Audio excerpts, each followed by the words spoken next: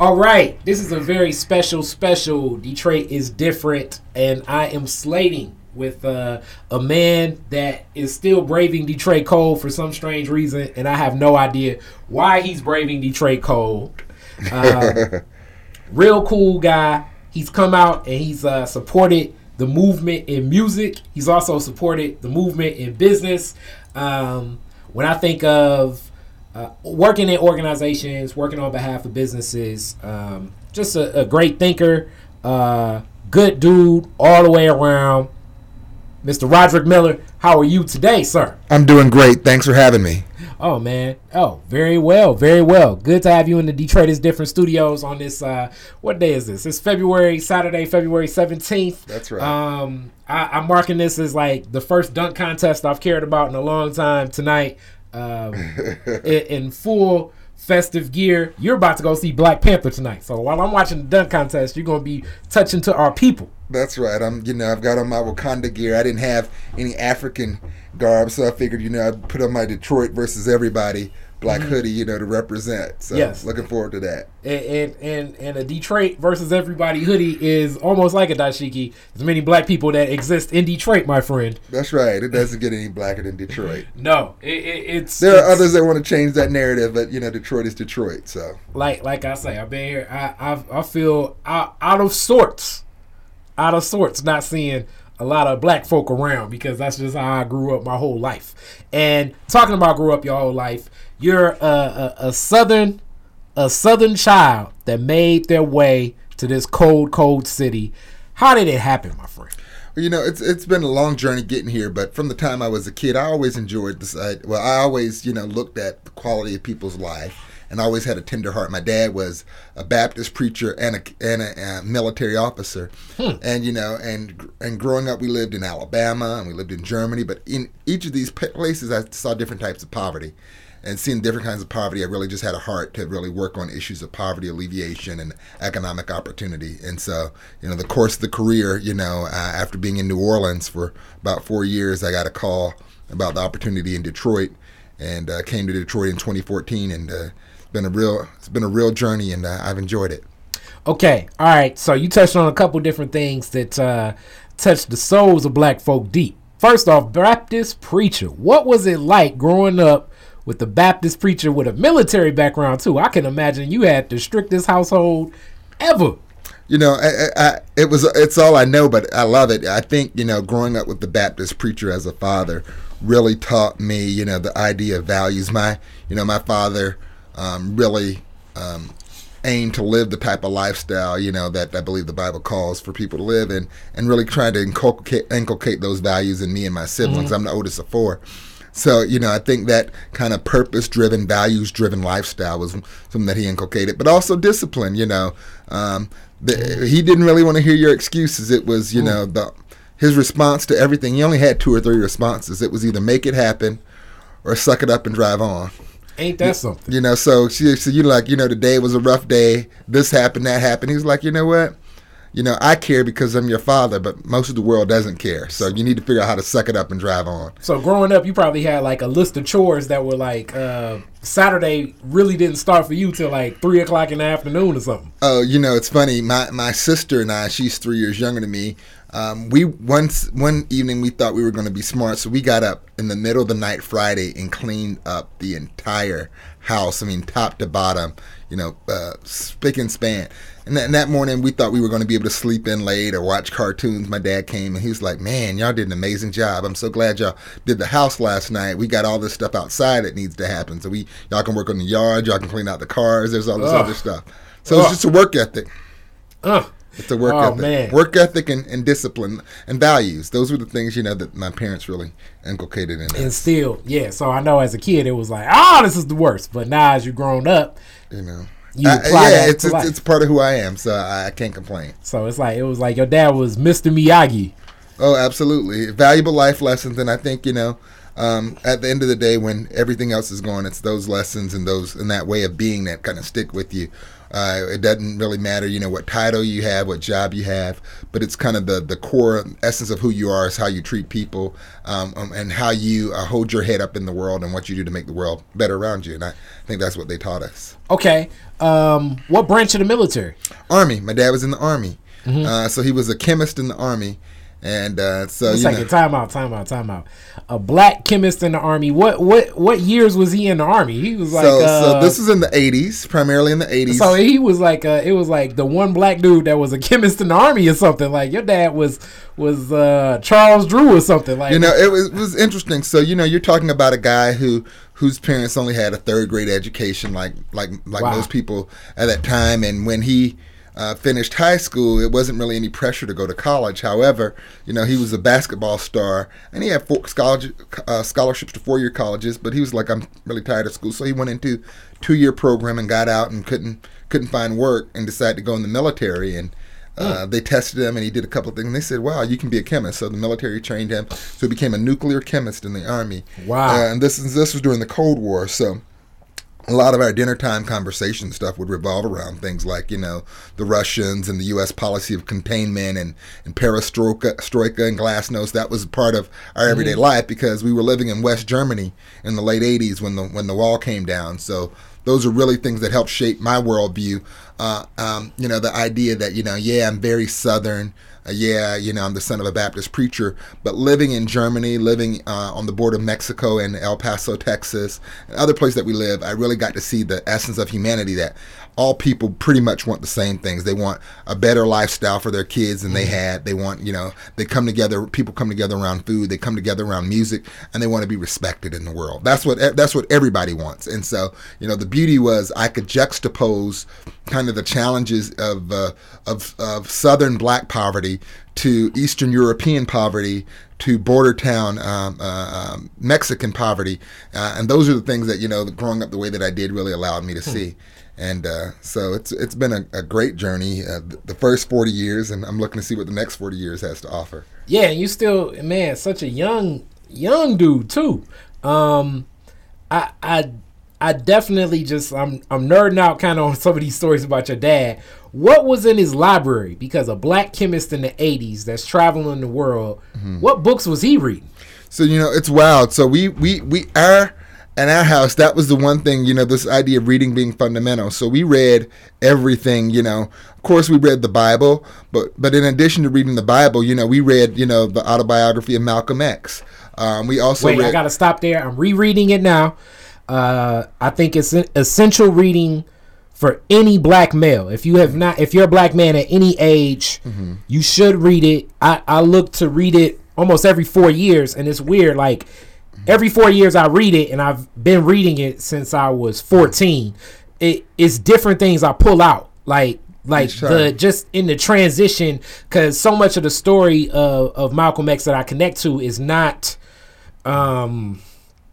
It's not necessarily his what some perceive as radical, but I think it's just more so just his idea of bringing in justice to black people. But it's also just the transitions of thought and progressiveness of completely embracing different thoughts on life. The person right. I give that book the most, more so than anything, the person I just gave it to is Stretch Money, my friend the rapper. So Stretch is reading it now. I don't know where he's at. He's probably still in his mom. I'm on Savior right now, as he's getting out of prison, coming to Detroit, working at a furniture shop, getting paid like pennies on the dollar. So that's unique. I love that book. I mean, I one of the things about when you look at Malcolm X's story, it's really the story of black men. No matter where you are in America, there are elements of that story I think that resonate for black men. Elements from everything from understanding of your position in the world as a black man, to things to understanding how you as a black man see black people. All of those are things that we all grapple with in different ways. Yeah. And, I often say that there's no way that a person can be black in America and not have some sort of ism or schism around us because society demands it for just survival. True. So one either has to accept the realities of racism and historic oppression and discrimination, has to either accept it, and as one begins to accept that, either they decide we're going to fight against it, or we're going to try and figure out ways to blend into it so that it can be less impactful in our lives. Black people have to make those decisions every day. And I think, looking at black men, black women, and black relationships, I think there are a lot of challenges that are a direct byproduct of our history. I'm reading another book right now, and unfortunately the name evades me, but it talks about the child making, elements of slavery, and basically it talks about it was determined in my home state of South Carolina that we don't have to bring any more African slaves in if we can start these kind of childbearing factories. So they would find a young girl around 12 or 13 years old, and they would sell her off as a breeder. And they would sell these young women as breeders and say, oh, this one can do 20 kids. We think they can do 20 to 30 kids in the next 20, 30 years, so we'll sell this one as a breeder. And so when you're talking about that kind of psychological trauma, decades upon decades and century upon century of trauma in terms of the black community, a lot of the issues that we have today are much easier to understand when you think about the reality that women's bodies were not even their own, and the men who would want to protect them had no power to protect them. A lot of the isms and schisms that we have in our community today, from issues related to ability to commit to you name it, poverty, all those kinds of things are direct byproduct of this history. And I think the biggest pain of America, quite frankly, is the unwillingness to recognize America's role in kind of the pain and the struggle of black Americans. I would argue, that I often feel more American when I do a lot of work internationally. I often feel more American when I'm traveling abroad because I'm recognized as American and get some of the privileges that white Americans get because I'm seen as an American first sometimes abroad, which is really, really interesting, where I don't feel like I'm seen as an American here. My patriotism is questioned. My abilities are questioned. All of these sorts of things, and we can go down the checklist. I have all the things that white folks say you need to have to be an expert, to be a professional in American society. But because I'm a black man, the standards are different. And I think America at some point has to reconcile its history and its behavior with black people. You just said so much as the church would say, amen. The hood would say for sure. I just generally say respect, like the Rastas I know. But I agree on so many points. And then along those points, some of it is, the post-traumatic stress disorder connected to the enslavement and then segregation. And then also the idea of even what's being sold to, I would say, all Americans, because white or Americans or whoever, like the idea of upward mobility, the idea of pursuit of happiness, let's just stick to that whole concept, and equal opportunity for all, like that idea and that concept is being sold is such a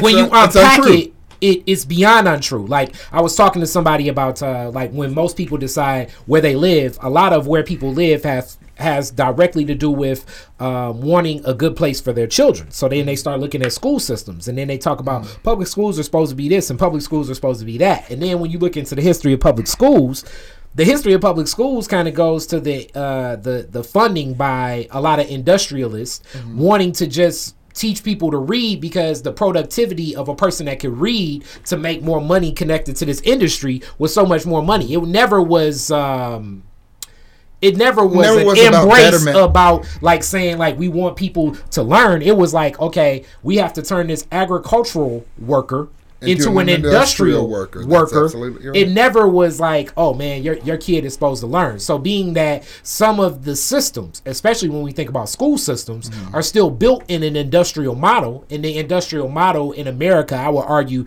has far been like it's cobwebs on that, and that's a lot of the challenges in Detroit.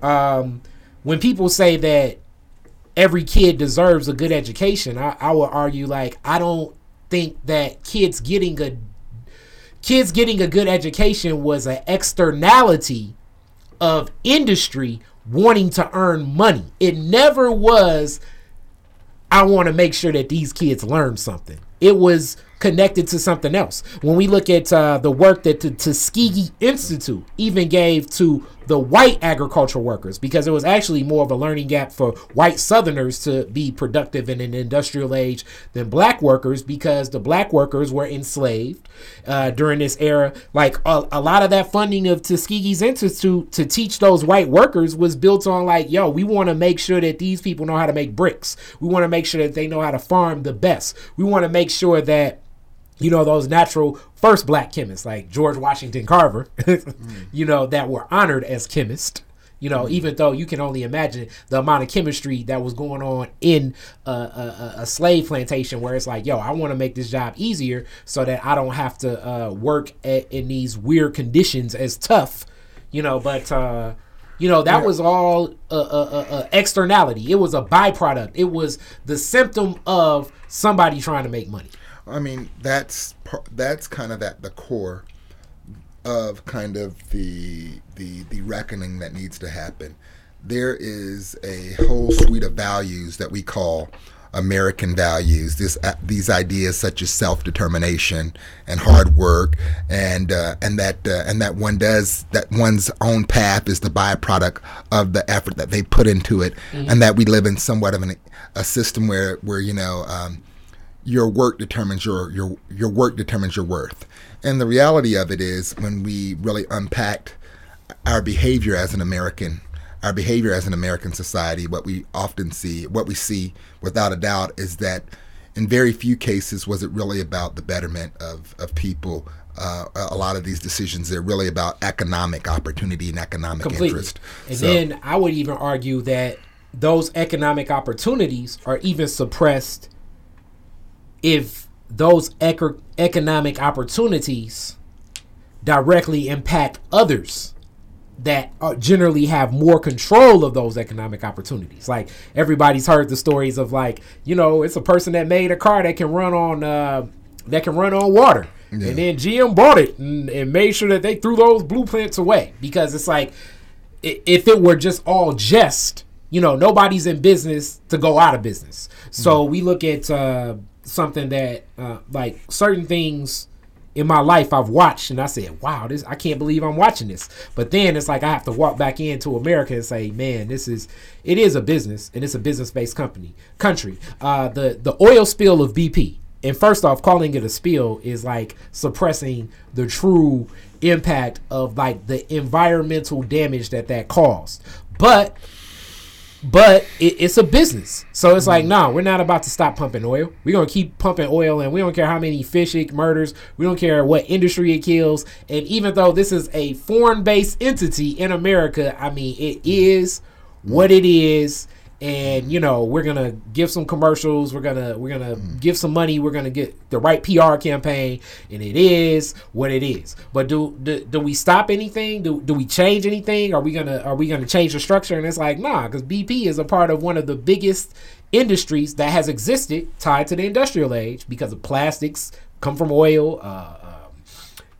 Gasoline comes from oil. Like, so many things come from oil. It's like we can't really impact one of the biggest money-making industries in America for real, even if they hurt America. Whereas, you know, me or you in our backyard, if we ruin, I don't know, like 1/10, you know what I'm saying? If we want to put a pool in our backyard and we ruin 1/10 of what that's cost, I'm pretty sure me and you will be on what I call an urban vacation for the rest of our days. You know, it's the nature of the beast. I think it's understanding kind of what's realistic and how do you kind of do well and do good, understanding that there are limits in kind of the societal structures that are put on us. So the idea is, like, given the challenges of capitalism, given the limits of capitalism, given the size, the expanse of greed that exists in our society, what is our role as individuals in order to make things better for us as individuals in our family, but also for our community? So, you know, as I look at these things, I try not to look at them as just negative. I try to figure out, in this mess of a world that we have, in this mess of a policy regime that we have, how does one actually impact? And there are certain things you can control and certain things you can't. And so the things that you can't control, you're like, okay, I want to push him, I want to impact him, I want to poke at him. But the things that you can, your destiny, your own sphere of influence as an individual, how do you impact those things? And so, I'm at a phase of life where I'm really trying to figure out, how do I have those kinds of impacts, the kinds of impacts that matter for the people that matter to me. And I think, recognizing the bigger challenges and saying, okay, we can chip at it this way and that way, and making those steady efforts is good, and we should do that. But also recognizing that there is a sphere of influence that's ours, that's our own personal domain, and at times we've got to figure out how to take back our own personal domain to try and do what we can for our families and for ourselves. And you touched on something, a couple different things in that, which brings me to the flip side. We talked a little bit about your father, your mother. What's your mother's background? Where is she from? Mm-hmm. What was she into? What influence did she have on your life? My mother was an incredible woman, and I said was an incredible woman. She passed about 4 years ago of breast cancer. And my mother, she and my father were high school sweethearts. They're both from this small town called Manning, South Carolina. When you say small, how many residents? So my dad is from Manning, which is the big city, which has about 4,000 people. and my mom is from Alkaloo, South Carolina, which has about 400 or 500 people. It's probably people still mad at your dad. It's like, it's 4,000 people. It's like, yo, I was trying to hook up with your mom. People was thinking your dad was gonna mess up. It's something interesting and beautiful about being from a place like that, So my mother was the only girl of 7 brothers. So there were eight children in her family, and she was the only daughter. My mother was also a minister. My mother was also an orator. Growing up, she was an orator that traveled all around. My mother was first runner-up for Miss Atlanta in 1975, I think. So my mother was into beauty. Mayor Maynard. Yeah, so my mother was into she was into beauty pageants and speaking and all that kind of stuff, and ministry later. But growing up, she was really focused on us, and it was amazing. I think we owe her a great deal of gratitude. Whether we were little and she was teaching us how to read, or whether it was her making sure that we did our homework or those kinds of things. She's an LPN, she was a nurse, but most of our lives she didn't work. Most of our lives she worked part-time, but she really focused on trying to make sure that my siblings and I had the right skills to survive in society. And so she really kind of kept a very, very close, watchful eye on us. Okay, so that means you have 7 uncles connected to your mom? 7 uncles connected to my mom. Ain't that something? That is something. So they were very protective of my mother. My dad has all the stories from when they were dating. My dad was the captain. My dad and my mom's brother were co-captains of the high school basketball team. So he would go over to act like he was going to see my uncle and hang out, but he was really going to check out my mom. So, so they had just an amazing love story. And my dad actually wrote a book since she's passed away. And the book's called It's Not a Sad Story, It's a Love Story, about, just their life together and how, they really work together, in being parents, how they work together in ministry, and kind of what those things meant. So I'm very, very fortunate. One of the things, though, about being from a small town like that, is there's a very strong sense of community.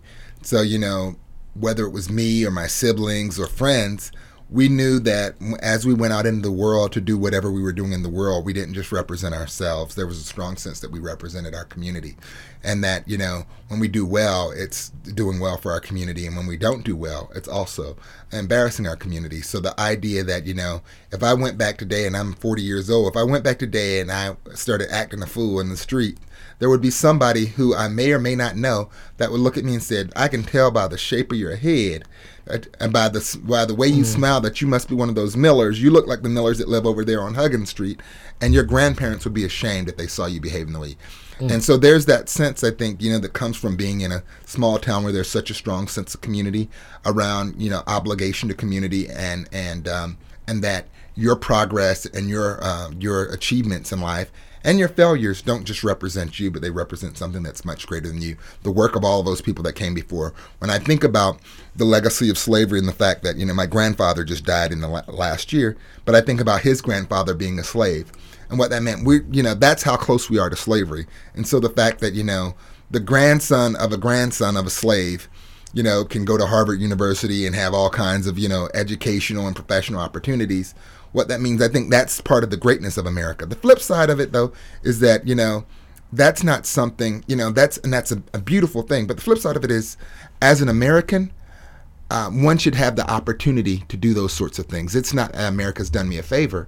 It's that as an American that's worked hard, there's certain rights and certain expectations. So I don't have any expectation that America should treat me any better than my white brother or sister, but I want to be treated at least the same. And so I think, as I think about the beauty of the way I grew up, my parents didn't teach me to have hatred towards anybody, but they also didn't teach me to think of myself as less than anybody. And I think that's part of the beauty of growing up in a place where the legacy of slavery was so strong, being in the rural South, and the daily interactions that reflect that legacy were also very strong.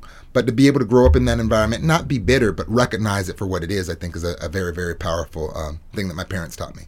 Okay, and you talk about recognizing it for what it is most of my family and a lot of people here in Detroit, are black folks, that have families from the South. My family primarily comes from this small town called Marianna, Florida. Lord knows, I would never, people love Florida, people love Miami, to me, like, Florida is nothing but swamp. So it's like a different type of hot, different type of humidity. It's such a small town that you can, if it's 3:00 in the morning, you can go down the street, wake up the guy that owns the store, and then he'll open the store so you can buy something. But I also think that some of these small towns all have a strong tie to black entrepreneurship that's different. From what I've seen even in my family, when you learn about getting those resources there and making sure that you actually those personal relationships that you have with those families and the people in that community. Who were some of the black entrepreneurs that you remember from that town growing up? And then what are they doing in business now? Like what relationship did they have with their customers? That's an interesting question. So I'll start close to home with my great grandfather, my mother's grandfather. He ran the corner store. The corner store, you could go there and you could get a freeze pop, and you could get, some candy. You could get little snacks. He had a gas station there. That was one of the neighborhood businesses. There were no other neighborhood businesses out in. Actually, we're getting really myopic now. Out in Cypress Forks, which is where I really live. So Cypress Forks, out in Cypress Forks, there was nowhere to go buy bread. There was no basic services. So my great grandfather ran that store, and then my grandfather, my mother's father, he ran. He had a farm. They had a farm. So I grew up. Shelling peas, picking watermelon, feeding the hog slop, going to get the eggs from the chicken coop, and my grandfather and I would go out riding, and I would be on the back of his truck selling he had people that had subscriptions back then for fresh vegetables, so he'd go deliver the peas or the collards or whatever, and I would work with him doing that every summer. So as a kid growing up, these concepts that get new ways, the whole delivery box service and everything. We were doing that back in the 80s. You were doing that then, but some of those small town entrepreneurs that have the different understandings, it's a different relationship you have with these people when they are maybe 600 yards that way, absolutely 700 yards that way, where know that person's gonna want this ear of corn, they'll take that ear of corn. Right. They're gonna want this chicken. They're gonna want.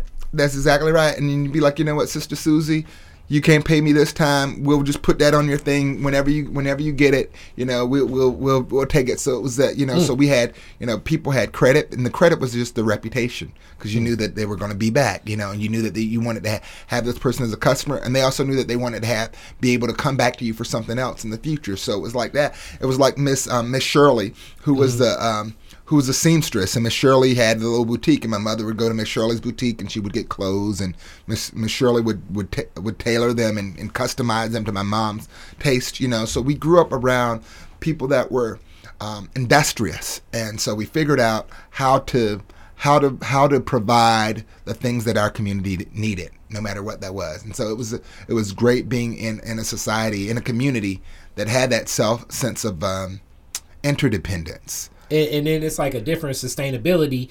And as you talk about that interdependence, when people, you know, it's so funny that, like, you know, you almost go forward to go backwards a little bit. Now people talk about, like, you want to make the 20-minute community. You want to make the 10-minute community. Even further out than that distance. I think some of those small towns, just being that I would have to visit them, and Lord knows, it will wreck my mind when I was a kid being there. But now in business, as I think about, really the people dynamic matters so much, but having intrinsic relationships with your customer base that is so close-knit. That's absolutely right. Like, right. Your granddad had a competitive advantage in business that people like me and even you as a consultant would die for. That's because exactly right. Not only do they know what it is, it's like, no, I have to really rely on you to deliver what it is. You know, it wasn't a LinkedIn, wasn't an Amazon. I can't just, you know, go, you know, we'll find the next person that can do this. It's like, this is my vendor. That's your vendor. And I need to make sure that they're going to have what I need. And then the vendor can turn around and say, all right, look, for what you need, you're going to need to give X. That's exactly X. Right. And you're not going to be able to try to compare me. You know, it's no Yelp. Yep, that's right. You really have to build, like as you say, like that reputation matters so much, because it'll get to the point where if your reputation gets too bad, you're going to completely go out of business from everybody. That's right. So how long did your granddad run that business?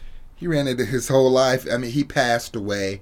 That was my great-grandfather in terms of the store. He passed away in the late 90s, and he probably run it 60 or 70 years then. And then my other grandfather, of course, the farm. He ran that farm his whole life. He also was a truck driver, so he retired from truck driving as well. So so this idea, you know, it's always, you know, 2-3 jobs. You do what you have to do to make ends meet. You do what you have to do to support your family and support your community. And so it's really, you know, I look at that. And then on the other side of my family, on my father's side, his mother was an operating room nurse who never really remember third grade education, but she became an operating room nurse probably in the 1940s, something like that, in the 1940s, and she was just good at it.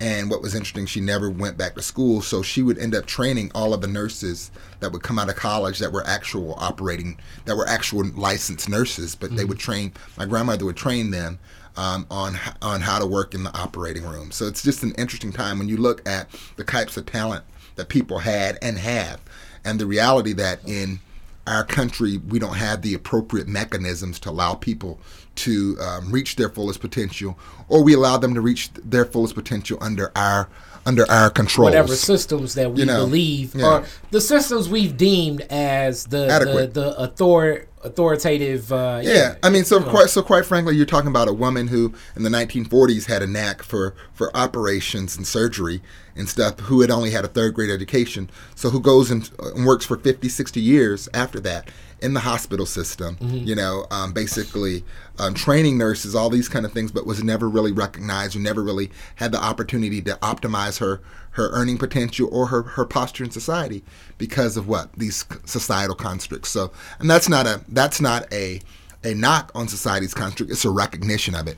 And so, you know, that's the beauty and the pain of America, because the beauty of it is that she only had a third grade education and she was able to do so much. But the reality is, given the talent and the abilities that she had, she should have been able to do so much more. Which kind of goes into the discussion you kind of ran into coming to the interview a little early, where I was just talking about the value of social capital.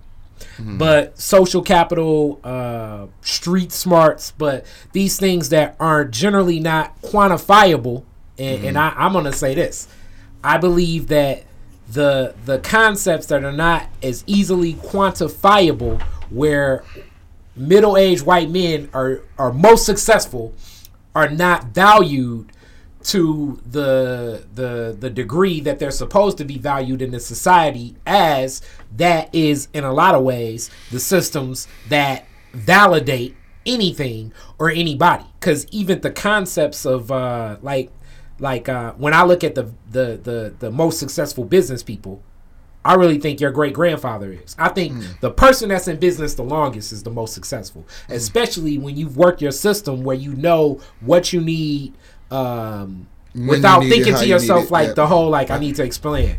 I need to make sure that I can do this 2 towns over and then 3 towns over. I need to find the me version in the next town and then I can make more money. Like, I don't think that that's success. I think working a system where it works at the level that you needed to work at for your goal. For what you need to do, where it sustains the longest period of time, is a successful business. You know, so I definitely would rather read your great grandfather's book, which I can't get on Amazon, the Elon Musk book. But I have Elon Musk book, but I don't necessarily honor him as like this great business theorist, because I think when you get more lending into the pot, when you get other thinkers into the pot, it's a different, it moves you, the further away you move from the relationships with your actual customer base, it's probably not going to be the business that I'm going to have. And that social capital matters so much. Yeah, the social capital, it really does matter. It's a understanding of who your client base is, understanding of your product and the value that your product provides, and being crystal clear about it. I mean, there's so much value in that, and part of the beauty when you look at communities of color is that there's not the depth of understanding overall by a greater society, if you will, of how social networks and values as a subculture, how they play out in terms of our everyday lives. And I think there's a lot of opportunity that's still on the table. I will tell you, I had a meeting. I'm not going to say the name of the company, but I was speaking to a major, probably top 10 kind of internet-based technology company, kind of a household name. But I was talking to the senior leadership of that group, and one of the questions I asked, we were talking, and I mentioned Black Twitter, and they did not know who Black Twitter was. And it blew me away that you had this group that was probably, like, if I said name a technology company, it would probably be the first, second, or third name that people would mention. And that they were so unfamiliar with this idea of Black Twitter, which goes to say that there's a lot of value, I think, that's locked up in communities of color that can be tapped by people in communities of color, because we understand how these communities work and the value there. But in many cases, there's not the access to capital, because the cost of entry into certain markets is so high now. So the idea is, okay, you can have this great concept, but the hurdle to get in there might be $2 million, or the hurdle to get into that market might be a piece of policy or legislation. And because people of color historically haven't had those levers under their purview, under their control, it makes it extraordinarily difficult. Which is part of the reason why for many entrepreneurs of color, the business tends to start at the level of neighborhood base, because the capital threshold is a lot lower. But I actually think when you think about a lot of these entrepreneurs, they're a lot more savvy. They understand their market better than anybody else, and given access to capital or a lot of the other things that larger, more established businesses or white businesses, frankly, have, it would be a different game.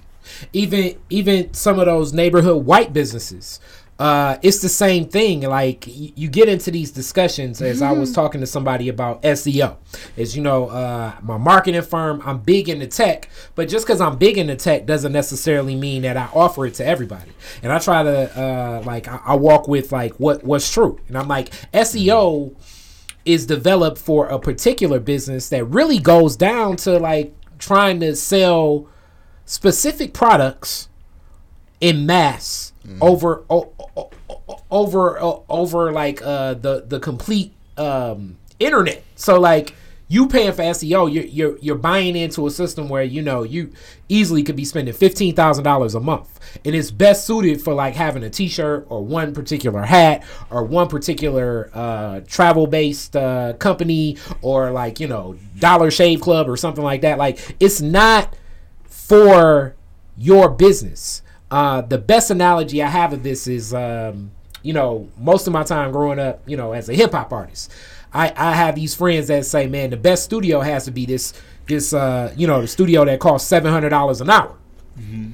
But it costs $700 an hour because it's set up for an orchestra to go in there. If you're a rapper and you just going in and you taking a track, you shouldn't pay for the $700 an hour. Absolutely. Those are resources designed not for you. And just but this is another level of like scarcity and looking at things as like in the American value system of, we think that because it costs more, that it's better. But it's not designed for you. And I think there are a lot of systems, because nobody really explores a lot of this form of like neighborhood business or black small business or black startup business. Yeah.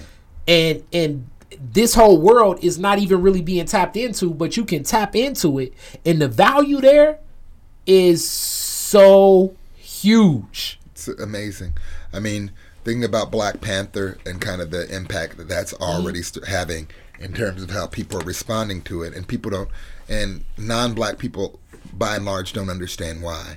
Yeah. But when you live in a society where you're told that everything isn't for you, that your race is, you're told both directly and subversively that your race is a weaker race, a less intelligent race, a less human race, a more barbaric race. And the opportunities are limited. When you see something that glorifies, the fact that you're human, and that you have the complexity of any other community, that's a very, very empowering thing. And so it's interesting to watch that.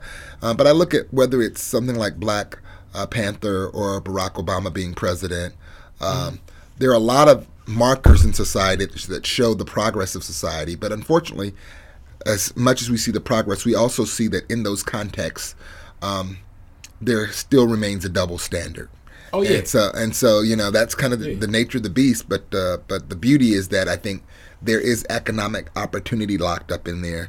There's opportunities for social progress locked up in there. Mm-hmm. There are all kinds of things that are locked up in there, and it may not be at the same scale as other things, but progress is progress. So I think we have to continue to find ways to tap into social networks, tap into history, tap into culture as ways to move things forward. Yeah.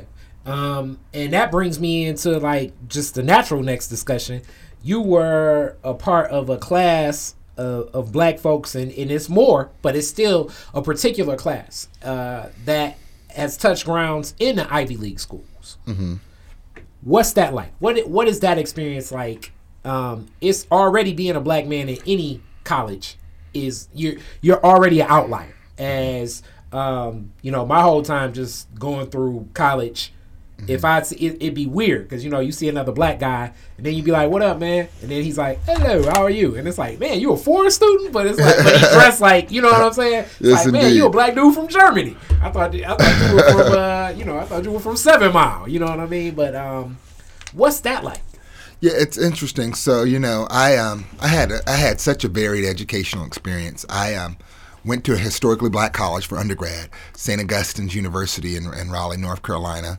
Was a student body president and trustee on the board, and and that was amazing because it was such a diverse mix of black folks. About a third of our students, somewhere between a fourth, and a third of our student population was from the Caribbean and Africa. So, which is a different, completely different. You were like that, black folk. It's like, "What up, no?" And then he's like, "Hey, what are you doing?" Exactly. So it was interesting because the beauty of the HBCU experience is that it really allowed me to see the gamut of the black experience, from folks that grew up very middle class, folks that grew up poor, from all around the world, mm-hmm. and then to go from there. And then I did a Fulbright fellowship in Mexico, where I did a master's in finance. And then I went to Harvard and did a master's in policy. And what was interesting about going to Harvard was, the first week there, I was afraid that they were going to realize they made a mistake and kick me out. Mm-hmm. I said, but what was great about it, I think probably a week into it, I realized as people talk, I said they have some idiots here at Harvard as well. They've got some people that are really, really smart, and they've got some idiots. And you know what? I can hold my own. And I think what it was a tremendous boost for me being able to be in that environment and really understand kind of how much of it is just exposure. How much of intelligence, the idea of intelligence is the ability to manipulate information, manipulate data, to be creative with it. But there are a lot of people who are able to do well in these kind of environments, these Ivy League and other. Not that they're so smart, but that they've got a bunch of knowledge. And so what I realize is that the things that are knowledge are a byproduct of exposure. You've been taught it, you've had the chance to visit it, and you had the chance to see it, you've had the chance to taste it, touch it.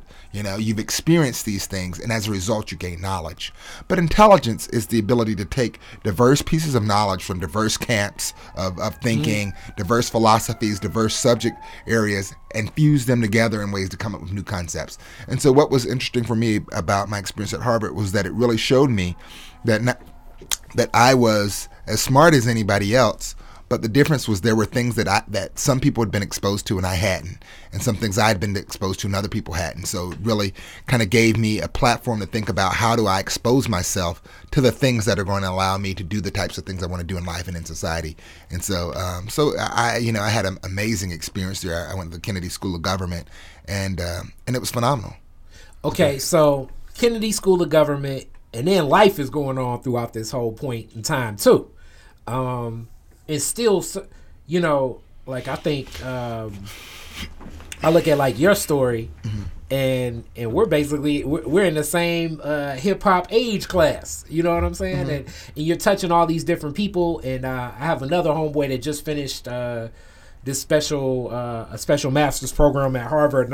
And before he went, I was like, "Yo, man, you realize you're gonna be sitting in class with like senators and stuff." You know what I'm saying? So, now that level of like networking on that level, and then just that brand itself is a brand that America has honored, and then businesses want to honor, and then and it opens up certain doors and creates different opportunities. So, like, as you're in that place and space, what is just going on in regular life? What's happening with you, your family, dating, family? Like, what's happening now? No, while you were in Harvard. It's interesting. So I would say that, I don't know if this camera's on or not, but I'm a dark-skinned brother. I'm chocolate. And growing up as a dark-skinned black male in America, but especially in the South, I had a lot of self-esteem issues as a young person growing up. My self-esteem issues were... I can't be attractive because look how dark I am. I can't be smart because look how dark I am. One of the things that we've not really talked about, in the black community a lot is that, whether overtly or covertly, a lot of times we tell stories, pictures tell stories. So when I look at black a lot of the people that were educated, even like let's think when we think of the concept of black intelligence, we think of Thurgood Marshall.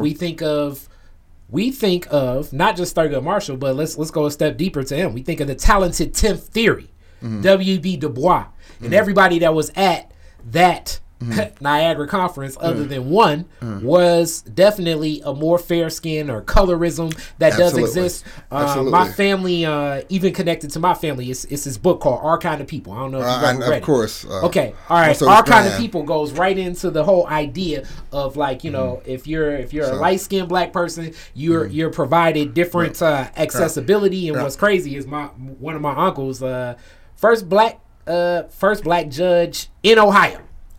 Judge Joseph D. Rulak, Akron, Ohio, and they make reference to like his story, even though I think his story is different, but it does exist. There are certain social classes of you expect to see. I mean, people make the argument even with Barack Obama, like I don't know if he'd have got those votes if he was, if he was 5 shades darker. You know what I'm saying? Yeah, and so I think, so at that point in life, I was dealing a lot with that stuff. I was dealing with, what does it mean to be a dark complexioned black man in kind of the top tier of kind of academic society, and kind of the elite social circles, but knowing at the core of who I am, I'm just a little country boy from Alkaloo, South Carolina. What does that mean? And so at this point in life, I mean, I think I was navigating internally, kind of juxtaposing kind of the history of my family, the history of my people, and my ambition vis-a-vis the reality of the world in which I rotated in. So this idea of not just being able to code switch, but remain authentic in my interactions with people and in my path, while not alienating myself from this new social circle that I found myself in. So that's really where I was. And I think, during that period, I was I played with the band. I play a variety of instruments. So I played with the funk band while I was in school. So that was one of my that's escapes. Something I didn't know. What variety of instruments? Okay, which one would you if you had to sit in with? I know this can't happen now, but okay, a couple years back, if you had to sit in with Prince, what are you grabbing? Piano. Okay, all right. Yeah, piano. So keys one. Okay. Keys one, yeah. But I play, piano, organ. Also was a percussionist, but really preferred the bongos and the congas. Oh, okay. So I play a lot of that stuff. So I played when I was in Spain. I played with the Cuban and sang with a Cuban group called Tres Más Dos, and I played son cubano. And then and when I was in grad school at Harvard, I played with the funk group called Dollar Out of 15 Cents. And so I enjoy. So that's the name of this new podcast that I'm starting. Is it really? Yeah, so, I like it. I need to meet these people. So music has always been kind of one of those things that, even while I was in school, allowed me to escape and really kind of refine myself and kind of center myself. It was a way that I could get away. So during this time, I was doing that. I was dating a little bit off and on, but nothing serious. While I was in school, I really just trying to figure out life and kind of what I wanted to do. Okay, so after that, where were you at? So I ended up moving to the Washington D.C. area. Ended up getting married. Was married for about 10 years. PG County. What was PG County like, and what era? What years? So you're talking about from probably roughly 99, 2000 to maybe 2004. 2005 was when I was spending a lot of time in that area. So my ex-wife was from Fort Washington, so she's a PG County princess. And it was an interesting place because, one of the things I love about the D.C. area, there is such a strong black middle class. Yes. So it was great because it was such a strong black middle class in Washington, D.C. And it was a very conscious black middle class. So I really enjoyed living in the D.C. area because that really allowed me the opportunity to connect with people who shared similar stories, similar backgrounds that had opportunities to move forward. Now, you've touched a couple different places like Southern, and then I also say like that DMV area is different just on the strength of like you got a lot of black people working for the government, so it's a different perspective of America. Not saying necessarily that they're not honoring the challenges that do exist in racism and institutions or whatever, but it's just a different, that's one of the few places that like you'll sit around and say, man, I'm sick of, and then somebody will be like, man, I work for, so what was that like? Just seeing so many people that work with and connected to the government. I think part of the challenge of the DC area is that everybody's trying to figure out how do they position themselves for political office, or things revolve around the hill, revolve around the Beltline. And so I think the interesting side of that is that you're always on the loop of what's going on politically. I think most people that live outside of the Beltway don't necessarily have the level of awareness about what's going on in politics, in government, et cetera, et cetera. So being in that area, you find that you're really, really especially tuned into policy discussions. I also find being in that area, you're also very aware of not just the networking component, but the political component of stuff that you say that anybody could be around you. But I think overall it was fun because you were able to not only engage in those dialogue, but you were able to engage in dialogues about the stuff that happened with people that are actually influencing those conversations, writing the policies, briefing the senators, et cetera, et cetera. So you were there when 9/11 happened. So when 9/11 happened, I was actually I was at Harvard. I was in my second year at Harvard, and the school had just started. And every summer I would go back and forth to D.C. But I was in my second year there, and I remember someone coming and saying, we've been attacked, and me not believing it. I couldn't believe that could have happened. But 9/11 was, it was one of those moments where I think everybody remembers where they were, and what happened when they heard about it. Now it seems like just part of history, but it was really impactful, and I think eye-opening to the extent of our failure as a country to effectively tell our story and to effectively have a moral high ground, because I think there are times when we have a moral high ground when it's convenient, and other times when we don't have a moral high ground because it's not convenient to us. And I think part of that has led to resentment in other parts of the world. So one of the challenges of American diplomacy is how do we show consistency in terms of the value system that we say that we espouse as Americans, not just abroad but also domestically. Okay, so from there, 2004. It's still George W. in full effect. You weren't there to see what Barack Obama DC looked like. Yeah, I moved to Arizona. So I moved to Arizona. I moved to Arizona in 2004, no job, but just faith and being like, what, I want to get out of the cold. And I want to go somewhere that might be you good. Definitely picked a warm place, my friend. Yeah, so I wanted to do something. And so in 2004, where at in Arizona? The Phoenix area. And so that's when I fell into economic development. I ended up being the assistant director for a town of Glendale, which is just northwest of Phoenix. And then from being the assistant director in Glendale for economic development, I did about 6 million square feet of real estate deals, the Cardinal Stadium, the Arizona Cardinal Stadium, the Coyotes hockey arena, that kind of stuff. Then ended up moving to the Regional Economic Development Group, Greater Phoenix Economic Council, 23 different communities, leading economic strategy for, and then ultimately ended up leading their international foreign direct investment program, so attracting global companies. So I was in Phoenix until... So you were like hitting a stride where it's like, wow. It's like, man, these people listening to good ideas right here. Yeah, I mean, it was great. I put together something called the Arizona Global Network, which was a collaboration of economic development entities, universities, the State Economic Development Organization, but focused on bringing in foreign direct investment, companies. Is that still in effect? Yeah, so we actually lobbied to get the money to hire contractors offshore to represent the state of Arizona. And what it was really all about, it was really about trying to figure out, foreign companies that invest in the U.S. pay on average wages of north of $80,000, so significantly higher than the median wage of the U.S. They also tend to have much higher capital investments.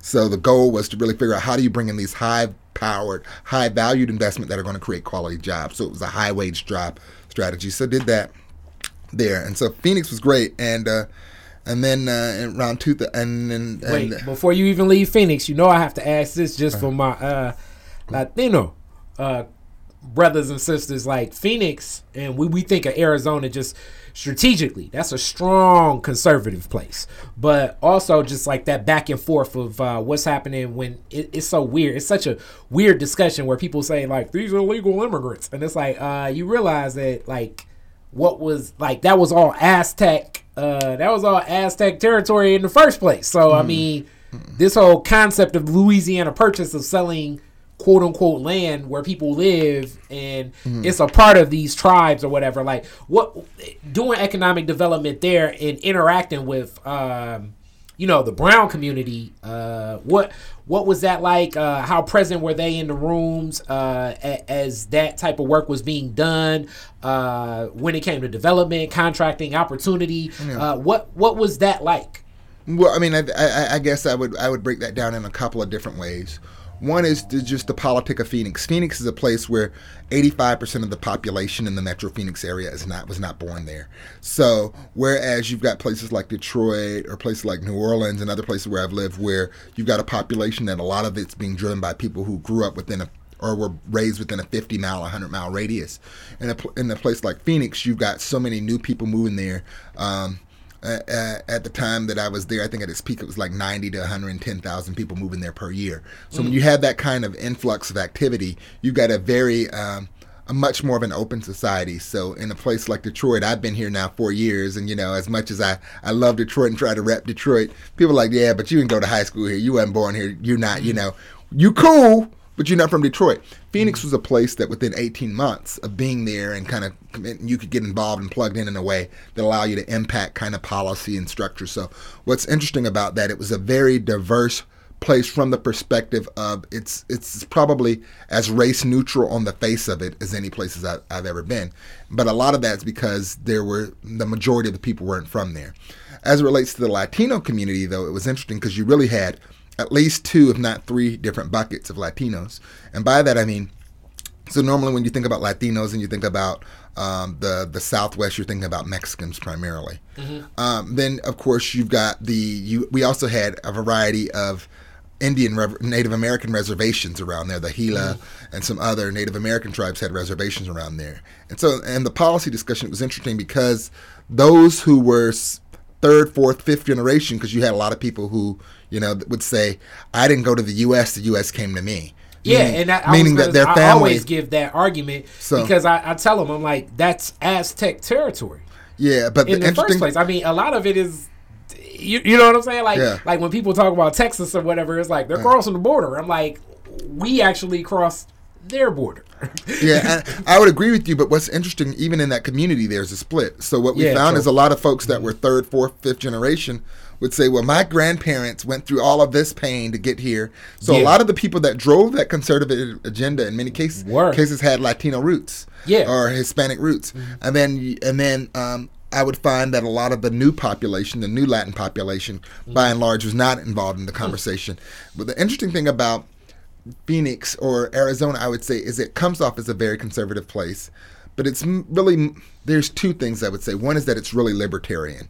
And so it's really much more about, we don't want government in our lives and we want to be able to drive our own path. That's a lot of what comes off as conservatism. Then the second piece of it is, I think, because the weather's so great, the quality of life is so high, much of the population isn't plugged into politics at all. Mm-hmm. So you've got a kind of a structure that's been in place and it just kind of continues to promulgate and perpetuate itself. Okay.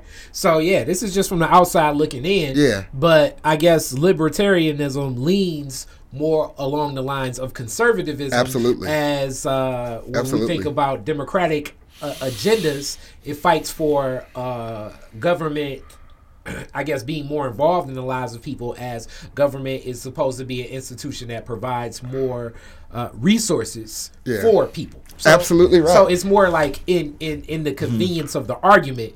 Mm-hmm. I'm lying on I'm lying with the conservative and the Republican. That's right. Not necessarily agreeing. I just don't want any government in my life. That's right. That's right. So so it was an interesting journey there because I think the dynamics, it could be a different country than Detroit or South Carolina because the culture is so distinct. And so I was there from to 2009 and I loved it. It was a good experience. I really, from an economic development perspective and professional perspective, that's really where I had my biggest growth and a lot of opportunities. Yeah, I was going to say, you were really hitting your stride. That was like the long lap. No, it was great because I got to do a little bit of everything from managing our board relations, which our board had 60 plus people on it for the Greater Phoenix Economic Council, to lobbying for this legislation to allow for this. How did just, because that's a complete different move too for your wife. I mean, what was that like? I mean, just that transition of family to a place like that. To go from like DMV over to Phoenix. Oh, she loved it. I mean, she absolutely loved it. But I think what she really loved about it was the weather was good. Oh, okay. The quality of life was high. Mm-hmm. I mean, the schools were good. It's an easy place to live. There's not even a better way to say it. It's a place that it's cleaner. It's much cleaner out west than it is out east. So it was a clean place. The quality of life was good. She missed her family, of course, being from the DC area, but I think the other stuff just overshadowed it. It was fun. So from there, where did you go? So from there, I went to Louisiana. So I was the number 2 at the Baton Rouge Area Chamber of Commerce. I was executive vice president, which was a great experience for me. Baton Rouge is a little community, has about 1 million people in the Baton Rouge area. Very, very, very familiar with Baton Rouge. I like the boot altogether, but very familiar. Yeah, so my older boy played. We went to LSU's lab school and played football there, and Baton Rouge was great, and about a it was a place where you could stay for 30, 40 years and just have a very, very easy life. It was very much like a big college town.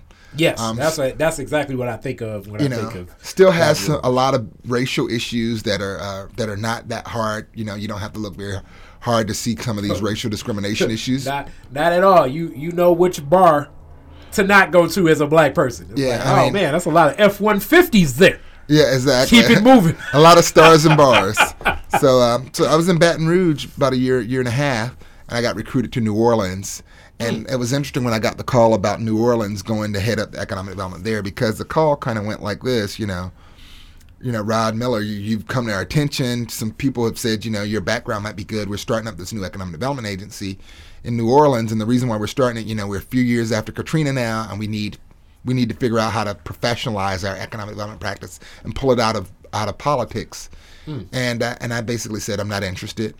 And being a man of faith, I remember when Katrina hit, and I remember being in Phoenix and looking at TV and getting so upset at how people were being treated, and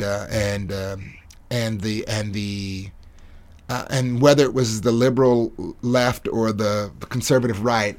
I thought it was all a narrative that was not the right narrative around New Orleans. People, for black people, we were looking at. It's so funny, like I say, we were all like how a lot of white people remember. I mean, we as all Americans remember 9/11, but Black America was glued to the TV. I was doing it was so funny, and people being called refugees and stuff like that. I was doing a hip hop open mic at the time, and there was this guy that came from New Orleans. Yeah, and he came to rap, and I remember this to the day yesterday, I died. Yeah, it was snowing, and he was like, "What is this outside? This is stuff falling." So we go outside, and it's like, wow. It's like we really, and then it just sparked up so many conversations with him, because he never saw snow. It was just he was living out of a motel with a stipend he got from FEMA. It was just like, damn, dude. I'm like, where's your family? He's like, well, my sister's here, my brother's there. It just I'm like, damn, this is it was crazy. Yeah, no, it was crazy. So it was good. I mean, I was in New Orleans for 4 years, and it was wonderful because I got an opportunity to put together their economic development organization, put together their strategic plan for where the economy needs to go. How long was their strategic plan? Was it 25? Was it 50? How long was it? It was a 5-year plan. Realistically, most economists will tell you anything longer than 5 years is just it's a vision, but it's not necessarily a plan. I agree, but it's a lot that still stick to that whole concept of the 25-year plan. Yeah, I mean, when you're talking about large public works projects and infrastructure investments like that, from a land use planning perspective, sometimes it makes sense to do longer. But from an economic perspective, you can really only do about 3 to 5 years. So it was a 5-year plan that outlined 7 big principles around kind of how the economy should grow. Things like growing from within, focusing on building the talent of the workforce, things like entrepreneurship, concepts such as creating the right type of linkages to global markets, those kinds of things. So it was a great experience in New Orleans, and really got to see a lot of progress over the years that I was there. We brought in about 30,000 new jobs to the market, and helped bring a lot of population back. Still some challenges, of course, but the challenges weren't created in a day or in a couple of years. No, but I think a lot of that was growing over time. As New Orleans is one of my favorite cities, but I'm one of those people, I feel I guess, the Americans that were going to Cuba. It's like I go to New Orleans for fun, but it's people that live there. That's right. So, I mean, what was that? What was that relationship like? Of that being such a, and it has a culture. The culture of New Orleans, it just sticks out. I don't know. What was that like? Just being there, having an understanding, growing a relationship with the people there, and looking to open opportunities for people that want to do business in an equitable way, but also providing a balance for the people that are there or really have been displaced and coming back. I mean, part of it is smart economic strategies. Recognize that at the center of it, you can't just bring in new stuff. Because you got to work with the people that are there, and make sure that there are opportunities. Most people don't have an issue with new people coming to their communities. They have an issue where new people have opportunities they don't have. And so, a lot of my work there really centered around making sure that there were opportunities for locals to participate, whether it was contracting opportunities, whether it was new businesses, et cetera, et cetera.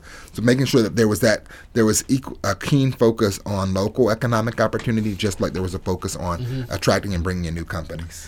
Were you working with Mayor Ray Nagin? And it's so funny. Like I look at his story and the way that he's painted, a lot like Mayor Kilpatrick, where some of it seems like, man, I see so many politicians do this. Like, was it illegal because they were black or something? Like what? Well, I think Mayor Nagin, he was there. I came right after his term was over. But I think Mayor Nagin, he's one of the most likable people I've ever met in my life. But I would say a lot of the things, there were some things he did that were wrong, legally or ethically. But I also think there was a lot of trauma and stress that he had. Post Katrina, a lot of folks feel like he had a mental breakdown, and that and that probably one of the biggest errors that he made was his failure to govern. And it wasn't even a thing of where he was governing badly. There were times when we had. I mean, it's an unprecedented challenge. Like, how do you? But you had like government come in there, the Economic Development Administration with a check for $1 million to start my organization, and he wouldn't take the meeting. You had stuff like that happening. So it was a case of where I think he really went into a depression, and a lot of his behavior as a byproduct of that was stuff that unfortunately, led to his downturn. But he's a person who I think, I don't know if he's still in prison or not now, but hopefully he'll be able to come out and do some good things in the community. I think people overall liked him and understood that he made some mistakes, but humans make mistakes. Yeah. All right. So to Detroit next. Yeah. Coming to the city here. What led you here? It was another one of those kind of calls. And when I came to Detroit, I really wasn't that interested in the job. Hopefully you didn't come in the wintertime. I came. It wasn't winter. I came in the spring, but I was kind of like not that interested in the job because unfortunately Detroit's reputation was that it was a hard place to work, hard place to do business. That it was going to be not just a difficult challenge from the perspective of the work, but the ability the freedom and space to do the work, and for a lot of different reasons, that whether it was a challenge I wanted to take. But as I rode around the city and as I met people, I was, I really fell in love with the people in the city of Detroit, and the opportunity, the organization, the DEGC, the Detroit Economic Growth Corporation, seemed like it was had a lot of the tools that would be helpful to making an economy stronger if harnessed and positioned in the right way. And as I thought about the role, knowing most of the people in this field, I said there are only a few people that I think would be good for this role, and I don't think most of them would take They're it. not going to take it. So another situation where... And I'm like, if this is the work that I'm supposed to be doing, and this is a community that I relate to, why wouldn't I invest some time and some effort in trying to figure out how to be a part of its recovery? What's your family saying as you're like, yo, we're about to move to Detroit? By this time I'm divorced, and so it's just me and my little boy. And my little boy, he's 11 years old now, so I'm a single dad. And my little boy is like, if he's with his dad, he's good. So what about like your parents, your uncles, your they cousins? Know Roderick. What were they saying? They know Roderick. They were like, you know what, Rod, if this is a challenge you think you can take, realize that I had lived in Phoenix. I hadn't really have any family there. I'd lived in the D.C. area. Really didn't have any family there. I'd lived in Boston. So they kind of said, you know what, we know that you are one that you take risks, but they're measured risk, and you're doing what you think is best. Go for it. And they've always said go for it. So they were extraordinarily supportive, and got here, and now I've been here now going on 4 years, and you know what, don't regret having made the move to Detroit. Have made some really, really good relationships, and feel good about some of the work we were able to get done while I was at the DEGC. Okay, now you're consulting yourself, and more so than talking about the DEGC, I just want to talk about the landscape. But through the DEGC, you have a different lens of seeing this. As another book that I'm reading, I often do this. Like I'll read like 4 or 5 books at a time, like go through a chapter or whatever. But hard stuff. The autobiography of Coleman Alexander Young, great read. I suggest reading it. And he speaks explicitly about the racism, like almost like the forward is a forward saying racism in Detroit is real. And his family came here, escaping his father murdered a Ku Klux Klansman. Coming here, his grandfather murdered a Ku Klux Klansman, came to Detroit in the middle of the night after this murder, because that Klansman was also on the police department in Alabama. And he's like, even comparable to what we faced in Alabama, racism here was in a different tone and temperature. And this is still a very bureaucratic city. And Coleman's explicit policies of 50-50 hiring and 50-50 contracting black-owned businesses, because it's that many black people, was applauded at a time when he was first elected. And looking back at it, it's what many people outside the region, when we think of like Metro Detroit, what caused a lot of the segregation. But looking back at it, what do you think of practices like that? What do you think of that exists? Because there is still so much segregation that exists in this region. And does it take like explicit practices like that to get the inclusion of black people into a city that is 80% black?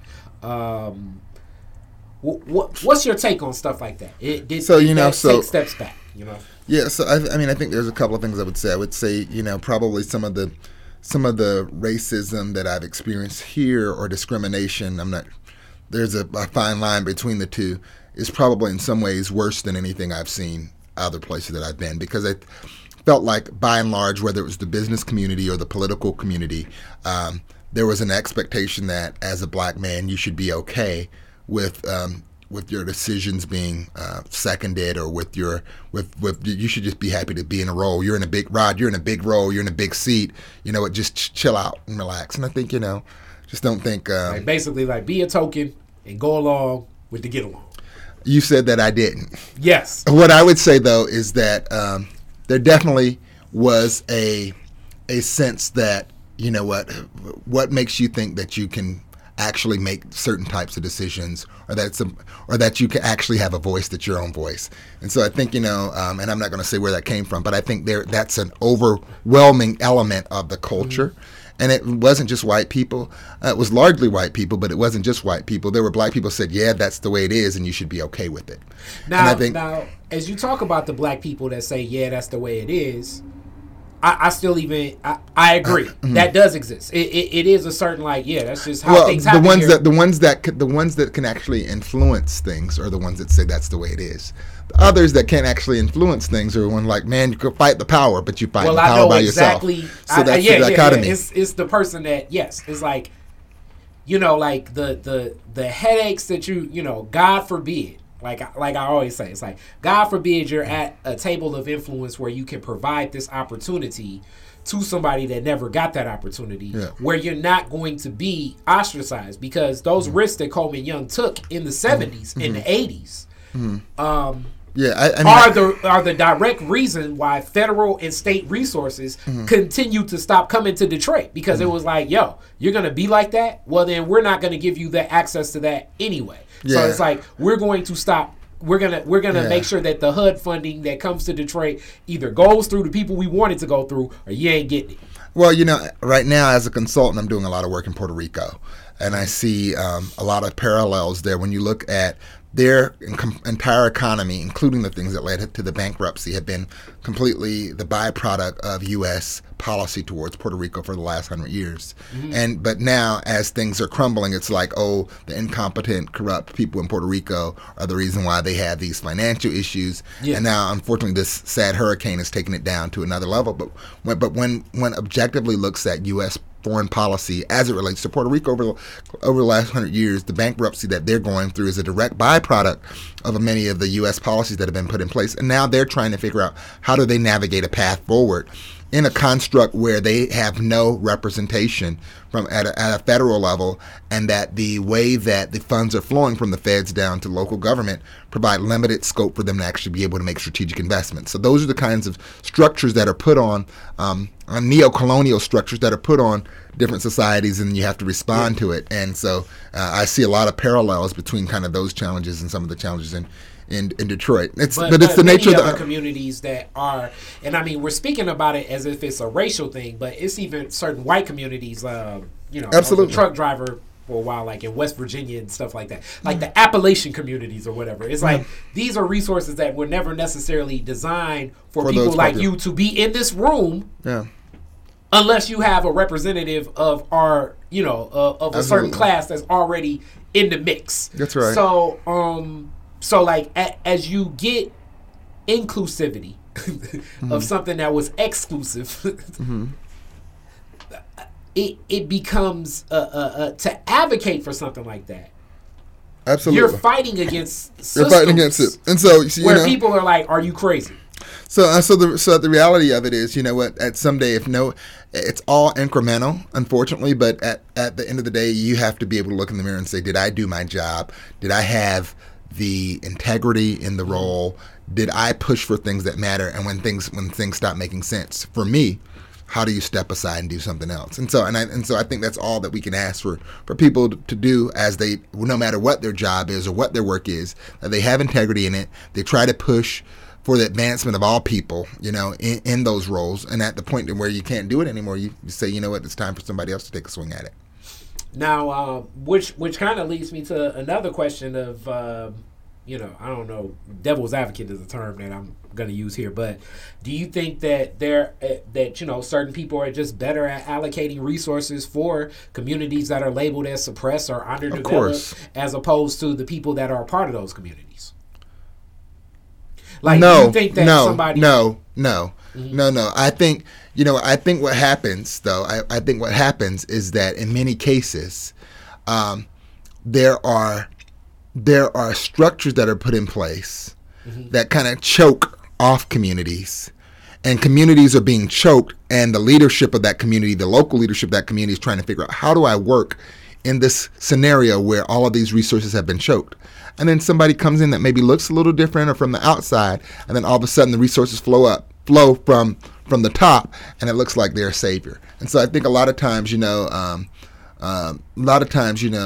in the case of Detroit, for example, you know, the bankruptcy was painful and awful.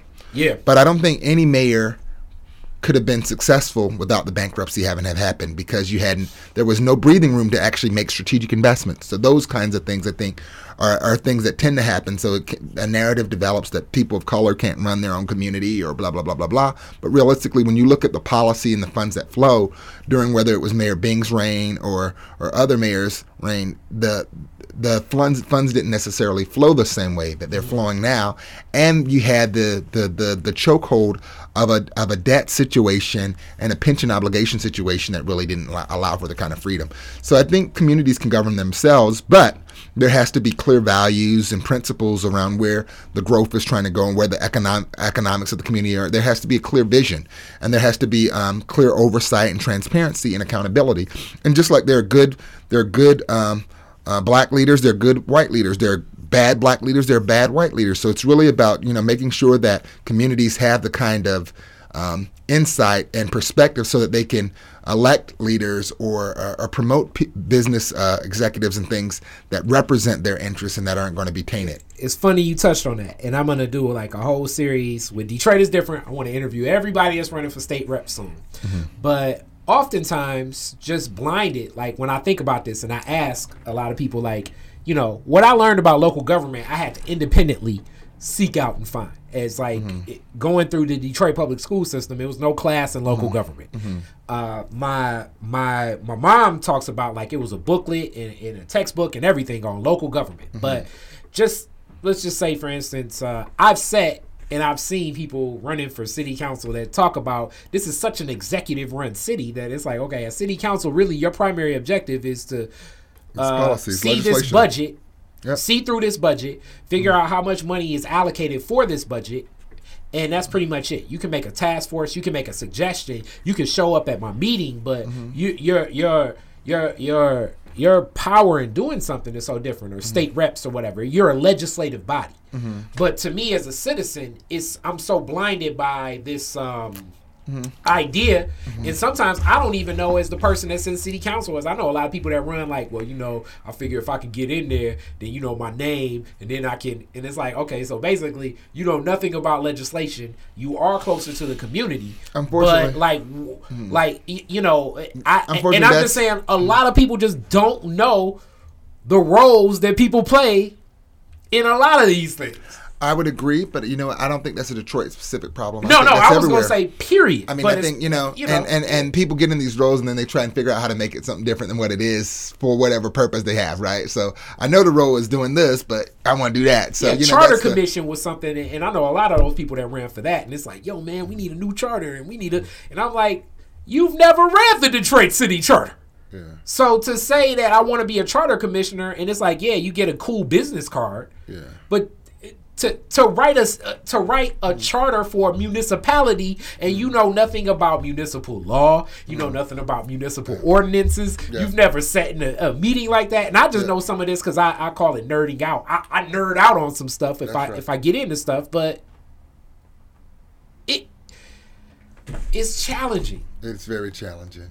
And some of the people that connect best with people are people that know nothing about this, and some of the people that know a lot about it would never be able to get elected. I mean, the good thing is that they do have programs out there like Young Leaders Council. They have other programs, both on the conservative as well as on the liberal side, to train young people in governance, to learn about how things work. And I think, we just have to have more of that. Because a lot of times people don't remember what they learn in school anyway. So I think, just making sure that we've got good mechanisms to put people into so that they can learn about these kinds of things is really, really essential. Yeah, and then also, I mean, just due to the legal jargon, when you read the when you read the City of Detroit budget, I mean, it's gonna take it's gonna take a very particular amount of mental fortitude to sit and go through that unless you have great understandings of finance. That's right. So I know we're wrapping up now. This has been a great discussion. I'd love to come back. We're going to have to get you back. I got to ask you some classic Detroit is different questions. But before we even get into that, if people want to follow up with you, connect with you, reach out, you drop so many gems. How do they get in contact with you? Roderick Miller, RODRICK, Miller, MILLER, Roderick Miller at Ascendant, ASCENDANTGC.com. Roderick Miller at AscendantGC.com. Website is www.ascendantgc.com. Okay. All right. Man, I wish I'd have got a crack at that contract. Let's see. Classic Detroit is different question. I'm going to just ask you two, because one, I generally ask rename Woodward after one Detroiter, but I'm going to be like those other Detroiters and be like, man, you ain't been here long enough for that question. First car, what year did you get it? What year was it made? What make and model? So I got this car I was in high school. It would have been 1993 when I got the car. Oh, man, that was a great year in music. Yes, indeed. And it was a 1981 Cutlass Supreme. Oh, man. Oh! And it was I may have to give him a Detroit car for having an 81 Cutty. Yes, indeed. It was, I paid $500 for it, and it used to stop all the time. But I love that car to death. Yeah, man, I have my whole social circle would love to restore that body, man. That was amazing. The 81, 82, 83, and 84 Cutlass Supreme and Monte Carlos. Those were like, oh man, those were the cars to own. Yeah, it was great. And then I had that car, and then when I went off to school, I was able to get a newer car. I got a 1984 Dodge Laser, which was also, this car was a little sports car, and I had the seat sitting all the way back into the back seat. You had the 6'5". I'm 6'5", so I had that bucket seat sitting all the way back, and it was like a little jet. So I enjoy those cars. I would buy one today if I saw it. 81 cut. If it doesn't end up, you definitely need a good garage for that in Detroit, because I mean it's like those any car that was made where it's like, oh, rims are supposed to be on this. Yeah, exactly. It's like I knew people that saw Training Day like 4 times in a row just to look at the car. But okay, so then where did you go? What was the first place you went when you got your ride? Your first ride. Let me tell you, I went on a date with a young lady. Oof. And I thought I had it going on. Brian McKnight's One Last Cry CD had just come out.